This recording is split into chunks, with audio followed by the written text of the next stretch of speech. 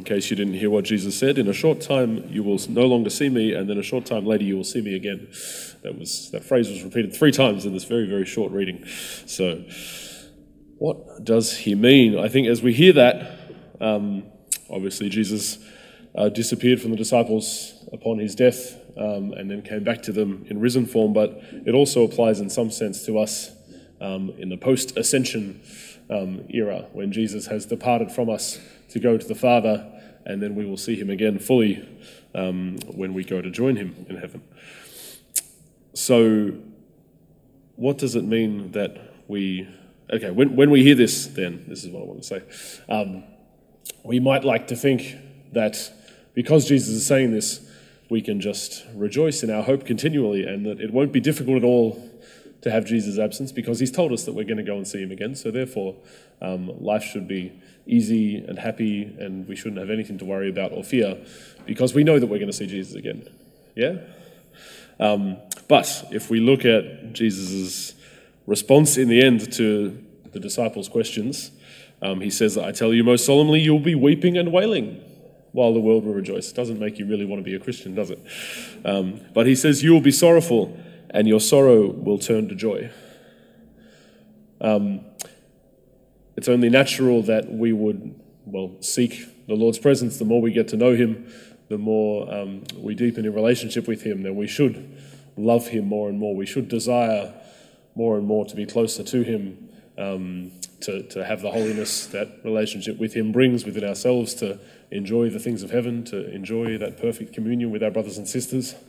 But that also means for us that if we truly desire those things, if we truly have our hearts set on the kingdom and on that communion with God, that we're going to experience a certain amount of sorrow, a certain amount of frustration, a certain amount of disappointment because we're not experiencing that yet. If we truly have our hearts set on heaven, we're not there yet. And there's a certain sorrow that we carry through this world, which if you take that line, I tell you most solemnly, you will be weeping and wailing while the world will rejoice. Those who don't know about heaven, who don't know about the joy of what relationship with God will be like in the perfection of that, then they can just rejoice in what's here and now. Whereas we know there is something that's infinitely greater that has captured our hearts, and that's what we desire more than anything. And that's going to make us somewhat sorrowful. At least at some points in our life, we're going to desire that with a broken heart, almost seeking to be close to the Lord, who's not always, not that he's not always with us, but who's not always showing us his presence. Of course, we go through patches of consolation and patches of desolation in this spiritual life, but it's only natural that we would ache in our hearts to be closer to the Lord. And there's many of the spiritual teachers of the church over the centuries who have spoken of prayer as desire. If we desire the things of the Lord, then we pray, and therefore that praying continually that Paul speaks about is that sort of that aching for more, that even to the point of being sorrowful, wanting that perfection of relationship with God that we don't yet have.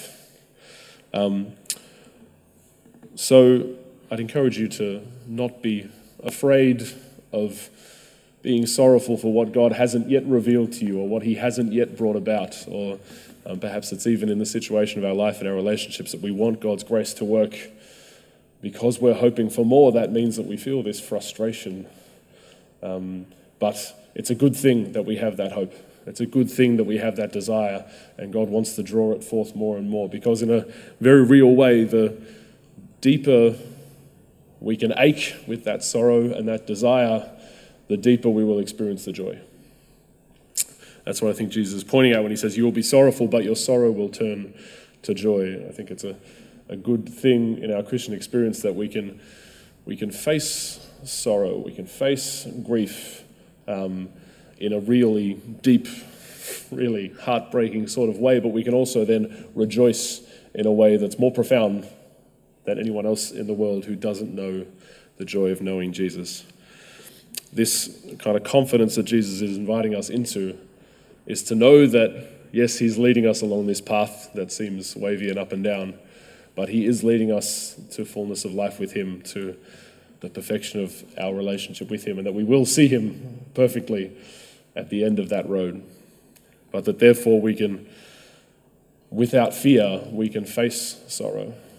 Without fear, we can face even fear or disappointment or the ache of that weeping and wailing that Jesus refers to. So let's hold that real hope that the promise of relationship with Jesus is in our hearts. Let's cling to that and trust in him, whatever our experience may be today, whether weeping or wailing or rejoicing. We know that in the end, the Lord has only rejoicing for us.